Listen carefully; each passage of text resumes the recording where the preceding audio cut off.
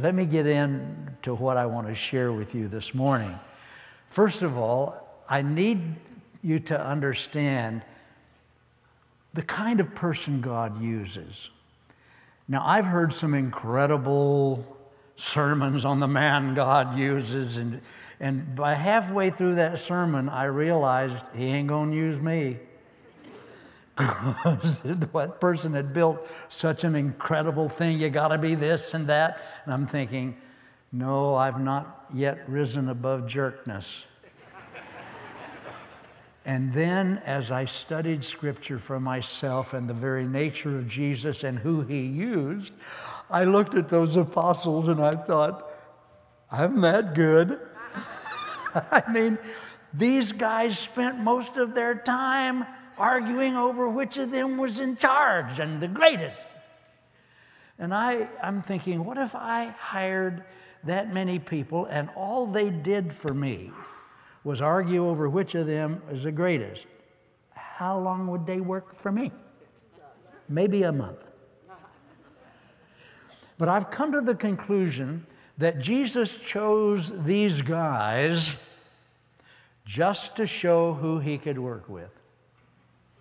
And I want every one of you this morning to feel apostolic. You're eligible. He could have used you, and He still does, just as much as those guys back then. Now, a certain thing happened that brings about some additional understanding, and this is in the 20th chapter of Matthew, if you want to turn there, and I'm going to start talking with verse 20, but Jesus had begun to teach them that what He was going to go through, and the guys seemed to think, hey, this might be coming to an end. What do we do? You see, they never understood the cross until afterward. Jesus taught about it, but they saw themselves as being part of a constantly ongoing thing with Jesus there. They didn't understand when He said they were going to be killed, He was going to be killed. They didn't hear that.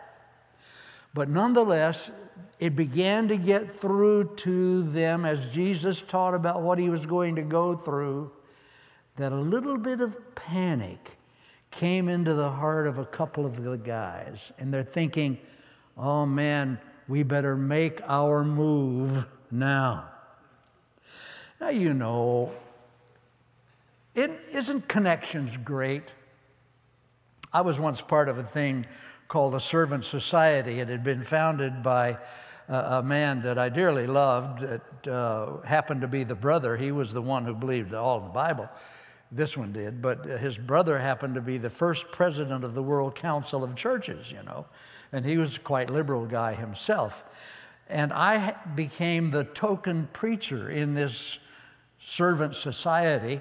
The rest of them were industrial giants, you know. They had connections with people that I never even dreamed that I would know. So I was quite impressed with them, but their goal was to turn institutions into servants.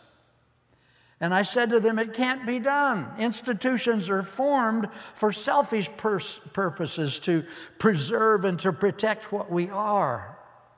And you can't turn them into servants. Oh yeah, we're going to try and so forth. Well, unfortunately, that I was right, and the servant society as such doesn't exist anymore.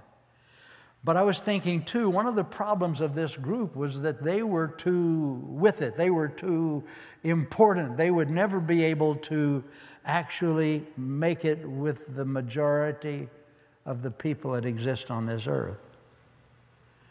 Now, I need to ask a question right now. Is the governor here? No? Why are they laughing? Is the lieutenant governor here? Is the mayor here? Who are you people? They promised me a quality crowd. Well, you're God's type. Isn't this amazing? Jesus picked the apostles to show who He could work with, and I want you, if nothing else, to feel apostolic this morning. He could use you. You could have been the one just as much as the other guys. He works with our type. He didn't seem to work with very many governors. In fact, didn't even seem to work with religious people. They're the ones that crucified him. The people that were closest to Jesus theologically were the ones who crucified him. Awesome. Well, these two guys, though, who were apostles, they began to panic a little bit, and they were thinking, man, we need to make our move. Man, we need a connection. Isn't it great to have a connection? Someone who's influential, and you know that you've got their home phone number even. But then they realize, we've got the perfect connection. Mama. So they go to Mama, and I can hear them talking. Hey, Mama, Jesus likes you, and if you could just kind of put in a word for us, because I'm sure that he knows that we are the two top dudes, and all he needs is a little bit of encouragement. And so here's how it reads. Then the mother of Zebedee's sons, well, that lets us know who these guys are right off the bat, James and John, came to him with her sons, kneeling down and asking something from him. Now, I don't know that she knelt down every time she came to see him. And maybe when she knelt this time, Jesus looked and wondered, what's up, And sure enough, she presents the case. Now, you got to realize the two brothers are back behind her, pretending they don't know what's going on. And it goes this way. She asked something from him, and he said to her, well, what do you wish? She said to him, grant that these two sons of mine may sit one on your right hand and the other on your left in your kingdom. In other words, let one of these be the president and the other one the vice president, okay? And the guys behind are probably pretending and saying, Mother, what are you doing? Like they didn't know. And Jesus, I think, looked at them because he knew where this was coming from. And I think he smiled at them. And I mean, sometimes people think Jesus was a harsh person, and sometimes when they put movies together with him, that's what they will have. Jesus is kind of like tough on everybody. But I think he was smiling at the guys. And listen to what he says. But Jesus answered and said, you do not know what you ask. Are you able to drink the cup that I am about to drink? Now, the cup back in ancient days always meant death. Back then, it was poison. Some places would let you, if you had been convicted of something and it was to die because of it, you could choose the form in which you would die.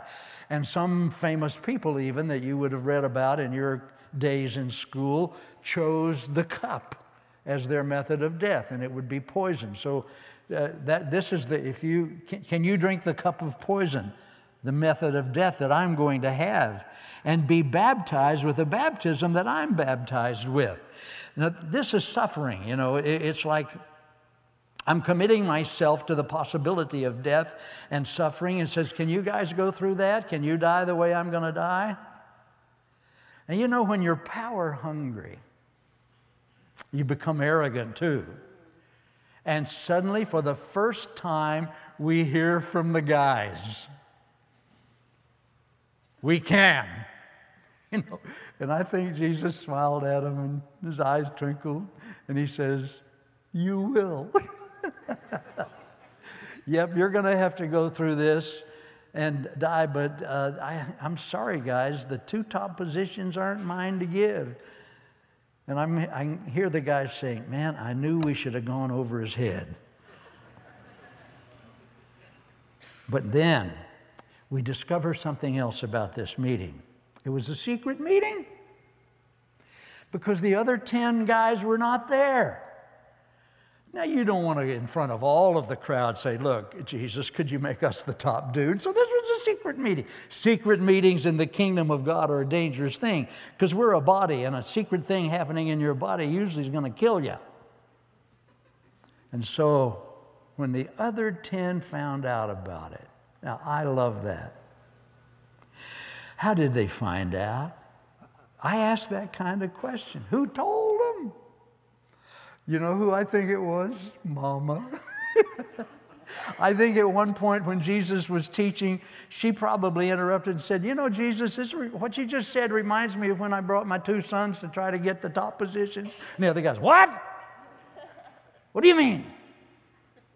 And then they're thinking, why didn't I think of Mama? Mamas will do things like that for their sons. I know my mother she died shocked that I wasn't president.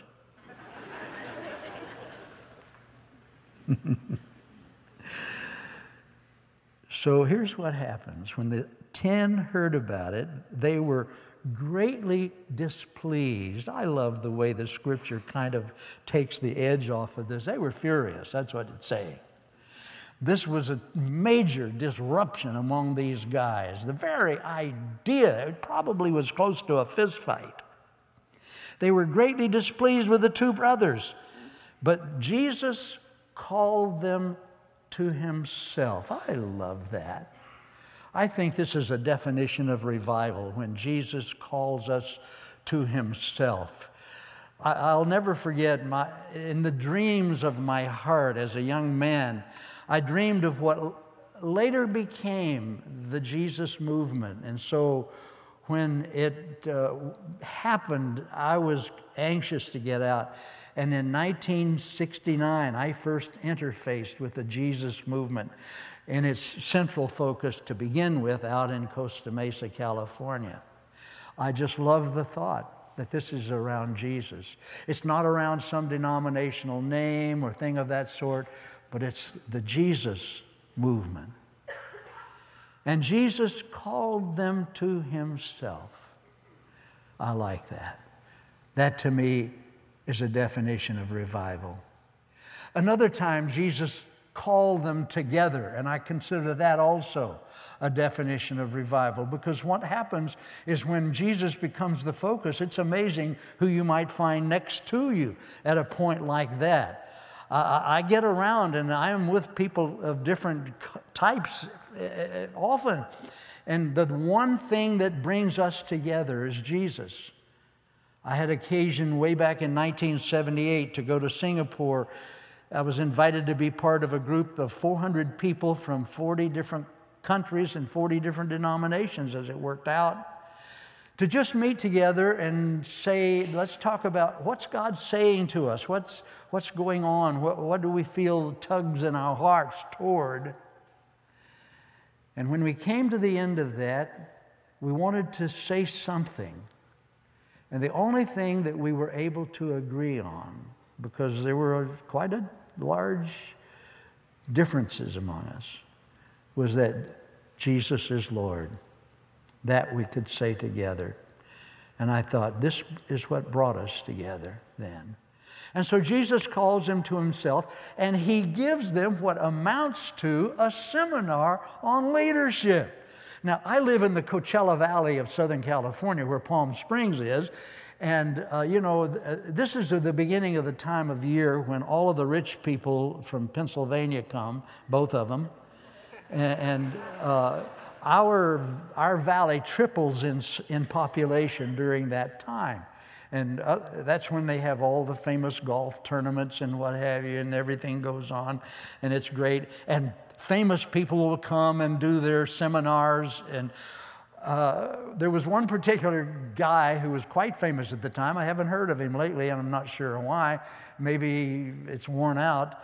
But I would board a plane to head out where I was going to be speaking on a Friday. They were leaving. They had come in for that particular thing and had paid thousands of dollars to spend that week with this famous dude. And I was amazed at what I would hear.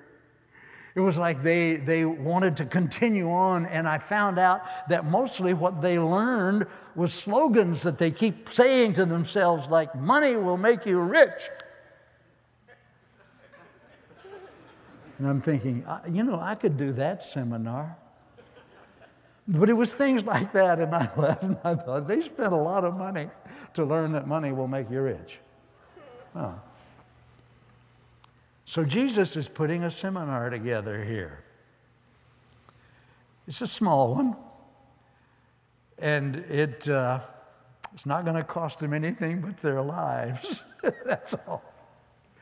And he begins to teach them. Now, I like to build situations. I can hear Jesus saying, hey, guys, let me give you a seminar on leadership, okay? Get your slates out, okay? Roman numeral 1. And Jesus begins to teach. And this is what he says. You know that the rulers of the Gentiles, oh, I can see that, man. The Gentiles, they rule the whole world. They're good. Roman numeral 1. That would be appropriate back then. Rulers of the Gentiles. I can see them looking at each other and thinking, this is going to be good. Man, rulers of the Gentiles. Point A under that, how they lord it over them. Ooh, point A, I like that. Lord it over them. Yeah, that good leadership, man. And point B, and their great ones exercise authority over them. Point, exercise authority over them. You know, hey, this is state of the art, fellas. You don't get this every day. Doesn't this sound exactly like the world does things? We'll teach you how to lord it over people, how to influence people, how to exercise authority. Yeah, teach me. I'll spend a lot of money for this. And they're getting it free, they think. And they're excited. I can see it, man. This is good. This is good, yeah. And then Jesus says, not so with you.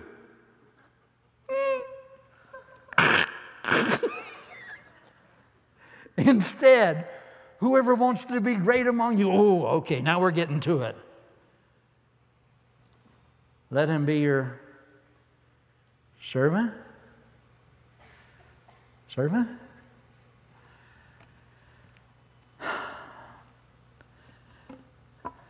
And whoever wants to be first, and we all want to, man.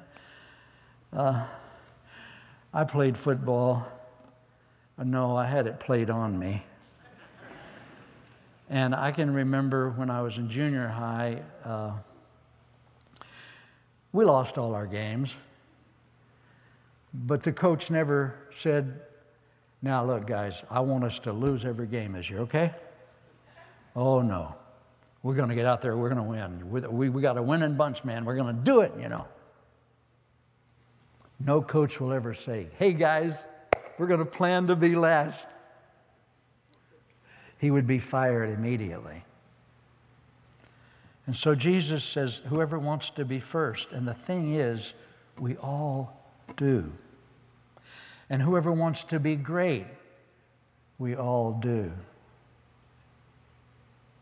I've had people say, no, I don't want to be great. I don't want to be great. And I'd say to them, but you are great. I'd say, really? You think so? Look, folks, I'm a human being. I know what's in my heart, and I know what's in your heart too. We secretly, whether we admit it or not, we really do want to be great. We really do want to be first. We envy those who are famous, you know, and crowds adulate them. We envy that. It's the human thing. And it's very disappointing that we never seem to quite get there. Here I am, well, I'm celebrating the 39th anniversary of my 40th birthday. I'm thinking, aren't I due, Lord? When do I get there? And then I find out that he has something to teach me that no one but Jesus will teach you. But he's God, and he knows what he's talking about. Now, my desire for greatness is a very self-centered thing. My desire for others to think well of me is a very self-centered thing. And I've also discovered that myself is never satisfied.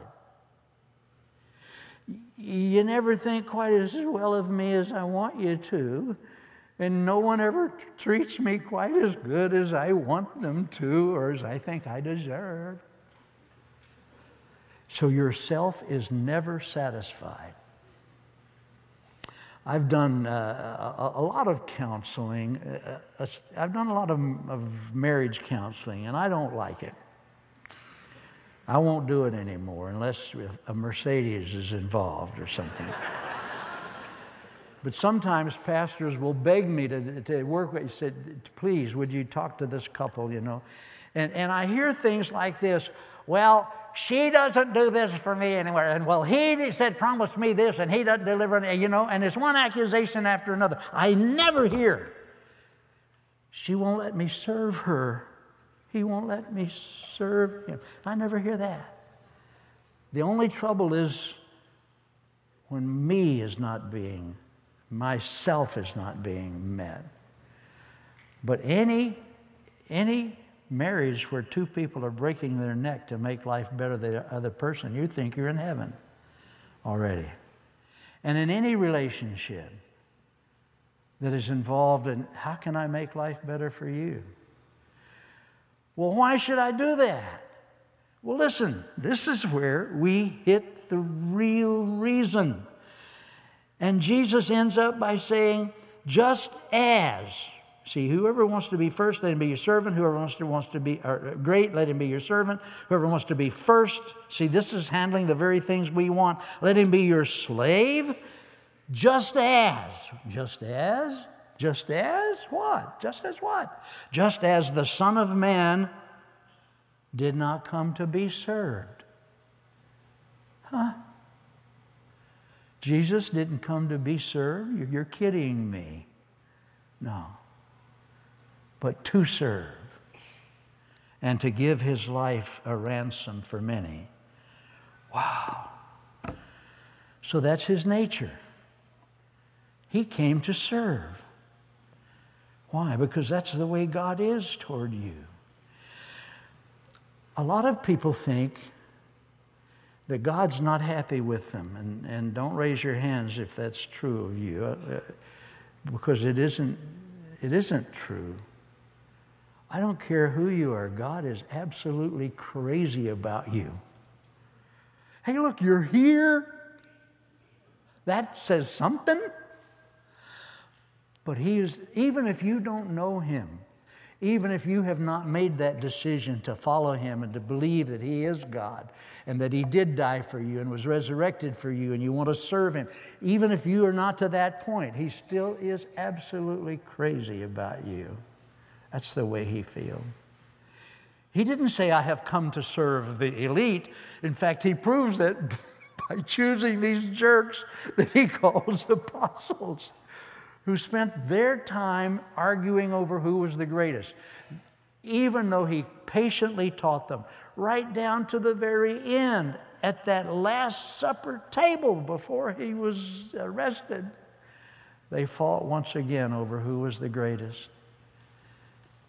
If I were him, I would have said, okay, guys, I've had it. Pick up your pink slips, you're through. I'll just create somebody to deal with this. No. It is important for you to know that Jesus never fired the apostles. He had every reason to. But you see, you got to understand the extent of his love and the extent of his servanthood. This is what he came to do. He loves you. He is crazy about you. Well, but I'm not doing too good. You know, he knows that.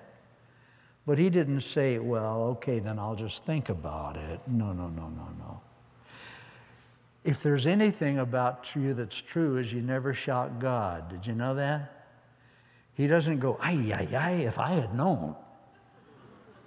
No. He knows where you're at, and he is crazy about you. Please understand that. He loves you so intensely, you probably within your human body cannot fully understand that. And it'll take heaven for us to fully understand it. But please be at ease with how he views you this morning. He came to seek and to save that which was lost. He came to serve and to be a slave to you. Now, what does that mean for us? Well, like I mentioned to you earlier, yourself is never going to be satisfied then where will satisfaction come? Where will I find joy and peace? Jesus just gave us the secret. In fact, after he had taught the apostles what the definition of love was in the 13th chapter of John, it says he now showed the full extent of his love, or loved them to the end is the idiomatic expression there. But it just says that he's now going to show them just how much he loves them. And he gets up from that Last Supper table and does the lowest slave job in existence. He washed their feet. We don't understand foot washing nowadays because it's not part of our greeting rituals, and it doesn't, feet do not involve what they thought about it. They believed then, as Muslims and Arabs do to this day, that the bottom of the foot was the dirtiest part of the body. And since the apostles were arguing over who was the greatest, it was slaves that washed feet. They weren't going to do that because they would lose their argument. So what happened? The King of Kings, the Lord of Lords, the creator of this universe, the Savior of our souls, got up from that table and did the lowest slave job there. He washed their feet.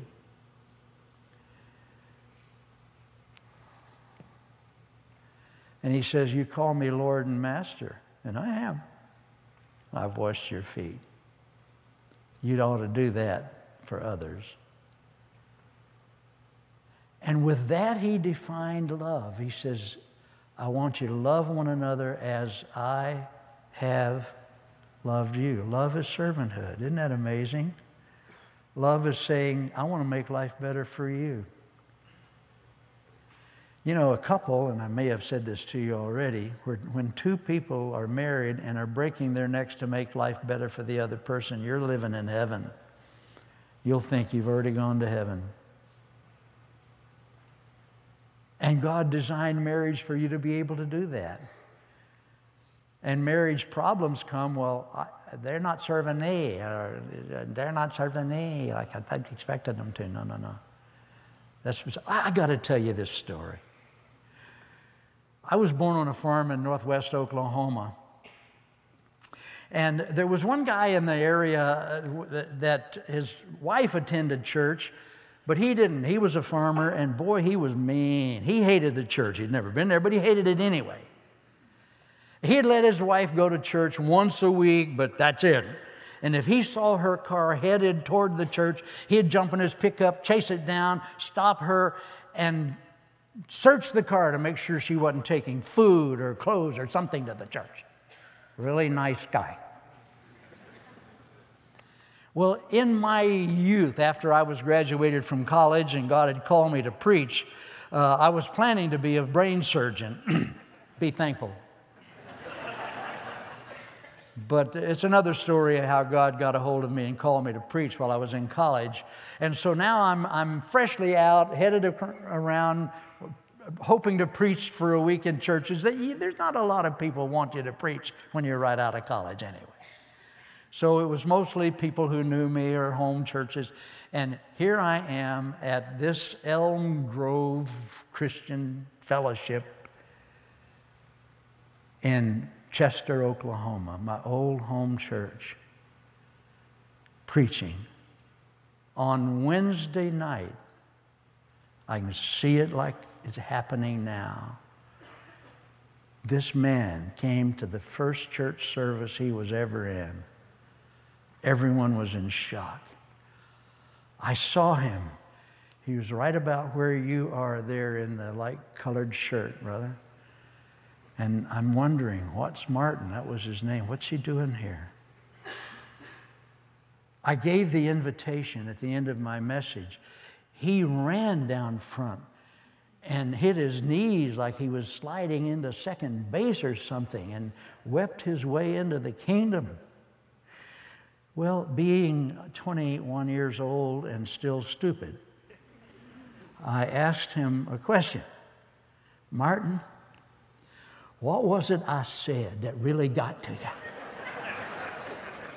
you? Stupid question. And I'll never forget what he said to me. Erwin, it wasn't anything you said. I was hoping you'd hurry up and quit so I could get saved. Maybe that's a new, if I quit now, how many would get saved? He said, it's my wife. He said, I can't take it any longer. The worse I treat her, the better she treats me. I put her through hell, she puts me through heaven. I can't take it, I got to have what that woman has. The last time I saw him, he was an elder in that church. And I thought, isn't this interesting? It was not a message from my great and powerful, eloquent voice that got to him. In fact, the sooner I quit, the better it was. But it was the servanthood of a wife that he had to have the same thing. I'm thinking. And then it turned that home into a different kind of home, a serving and joyous and happy home. And it might take a while in some of your situations, but if you really want yourself to be joyful, it's going to come out of servanthood, not out of people serving you. In fact, Jesus, after he taught this to the apostles in John chapter 13, he says, this is the way people are going to know that you belong to me, if you have love one to another. And he says in John chapter 15, he says, I'm telling you this, I'm giving you this command that you love one another, that your joy may be full and complete. Wow. And he says, this is the way I am, just as the Son of Man did not come to be served, but to serve and to give his life a ransom for many. I can look back in my life at times where individuals have fulfilled that in my life, and it made all the difference in the world. My father was severely injured in an airplane accident when I was 6 years old, which left him brain damaged and his left side paralyzed. And it left me without a lot of what a guy needs in a father as he's growing up. And as a teenager, I was afflicted with a terminal case of puberty. And I didn't know how to deal with me and what have you. There happened to be a guy in the church that I was attending. You would never know his name if I didn't tell you. He was not a famous person, nor a rich one. He delivered newspapers for a living. And he just seemed to know when people were in need, and he put his arms around me, and he didn't say, be at ease, Erwin, I have arrived. No, he made me feel like the best thing I could do for him was maybe spend some time with him and come visit him on a Saturday or go with him to a baseball game or the like. And we did that, and we would sit and just talk and talk and talk and solve the world's problems. And I was learning the servanthood of this guy. I ended up wanting to be a Christian like him. Well, as things happened, I happened to go on the headquarters staff of a certain denomination and created a new magazine for the youth for him. And he came one day to the office in the headquarters building, and his voice was unique. And I heard him, as I was in my office, say, is this where you subscribe to Youth Alive? And I jumped up and I went up. I said, Eugene Yater. He said, what are you doing here? When I think he thought I might have been in jail or something by now. I said, you don't know that I created this magazine. He said, no, it's just the best thing I've ever seen come out of this building, and I want to subscribe to it for my daughter who's coming to nursing school. I said, it's the bread you cast on the water coming back to you. And there was another young chap that was the leader in that state where I was among the youth of that denomination. And one day when we were talking, we discovered that we both went to the same church in Oklahoma City. And I said, well, why didn't I know you? He said, because I'm 2 years younger than you and you wouldn't give me the time of day. Oh, okay. And I said, you know, there was a guy in that church that deeply touched my life. Because of my dad's injury, he wasn't able to be the dad that I really needed.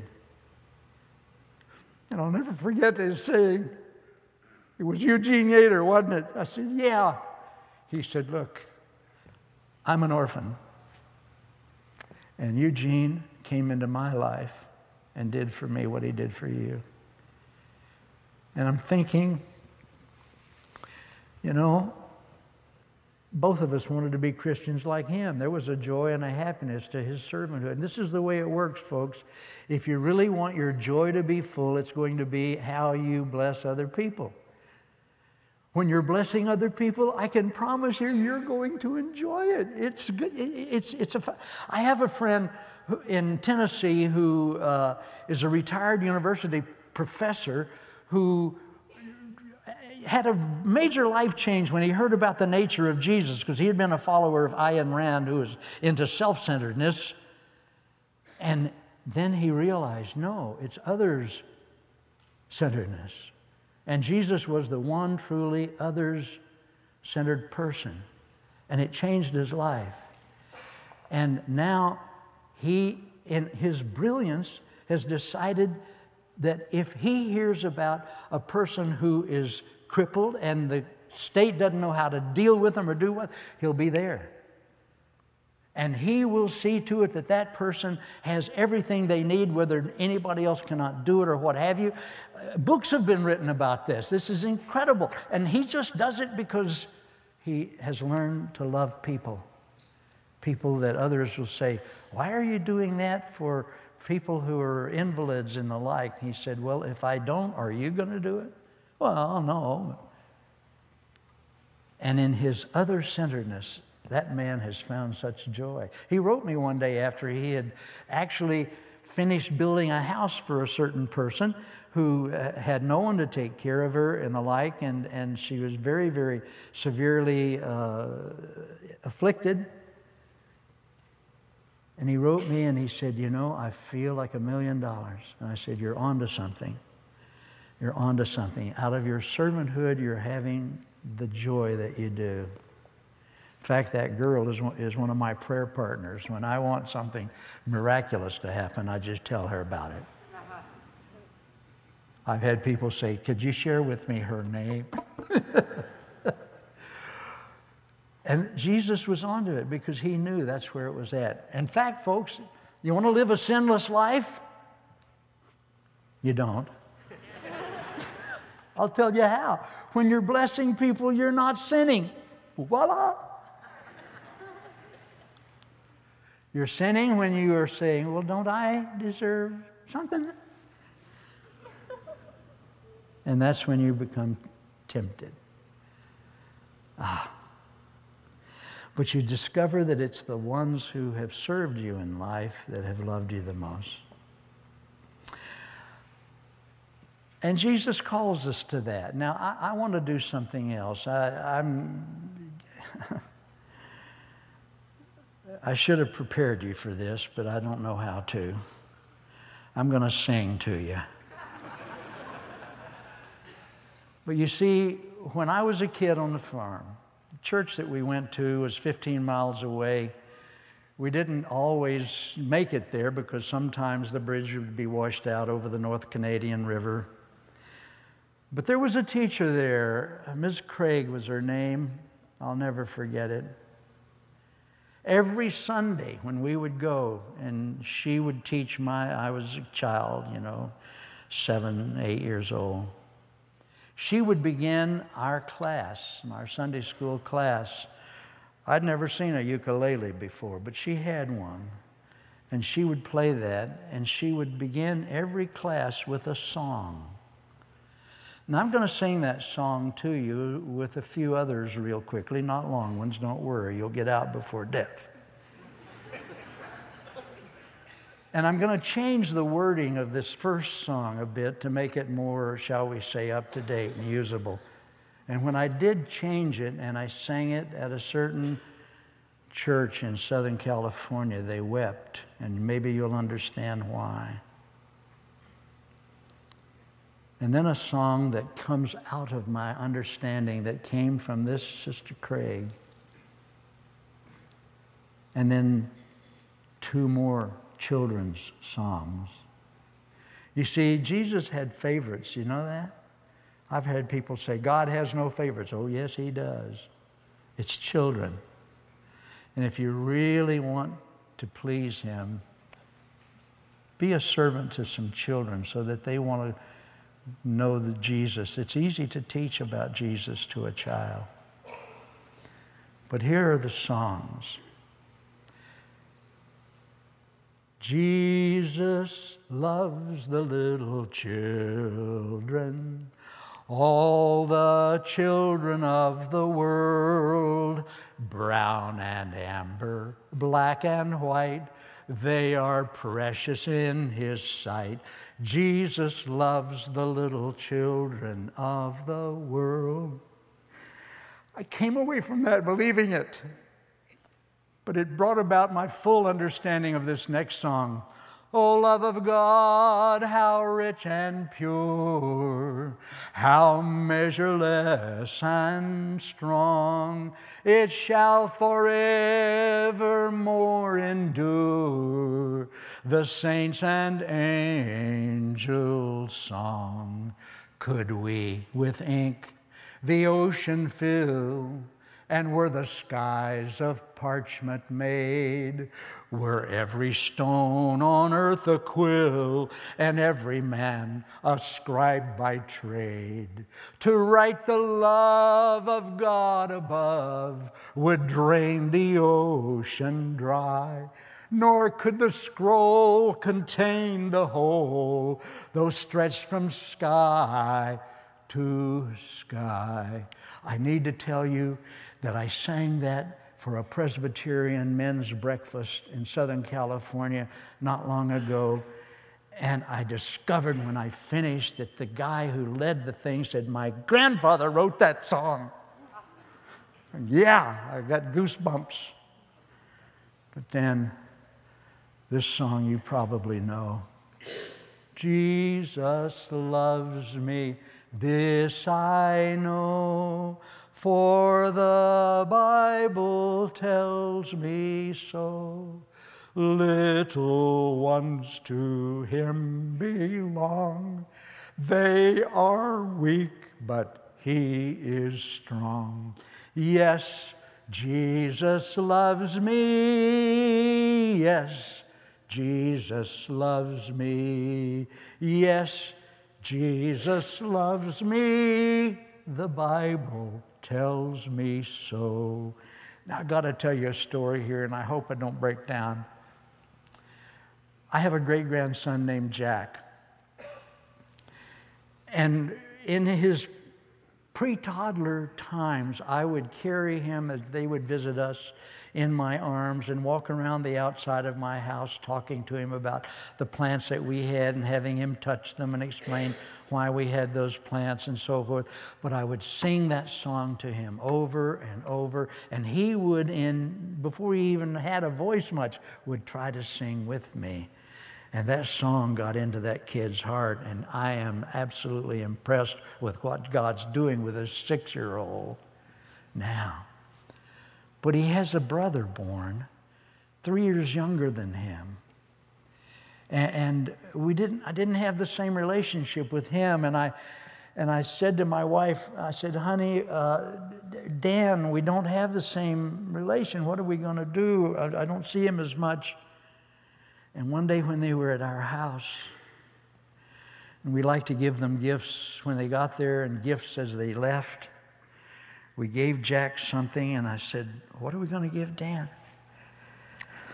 And we looked at each other, and my wife opened her eyes wide and ran over to one of the closets and pulled out a lamb, a stuffed lamb kind of thing, that if you squeeze it, it would play a song and sing it to you. I didn't know we had it, but it would very clearly, when you squeeze it, sing, Jesus loves me, this I know. And Dan took it and he squeezed it, and he squeezed it, and he squeezed it, and that little stuffed lamb sang that song to him more often than I sang it to Jack. And his mother said he would not put it down when he got home, but he'd squeeze it and hear that song, Jesus loves me. This I know, for the Bible tells me so.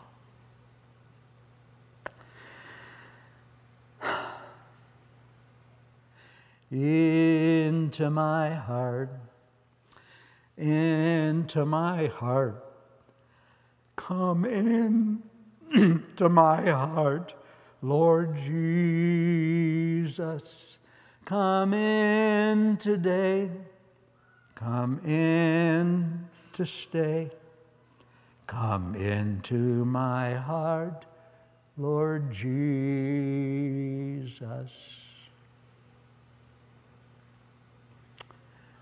Children's songs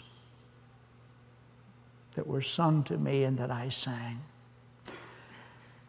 And I want you to know that the door is open and Jesus will see you now. Amen.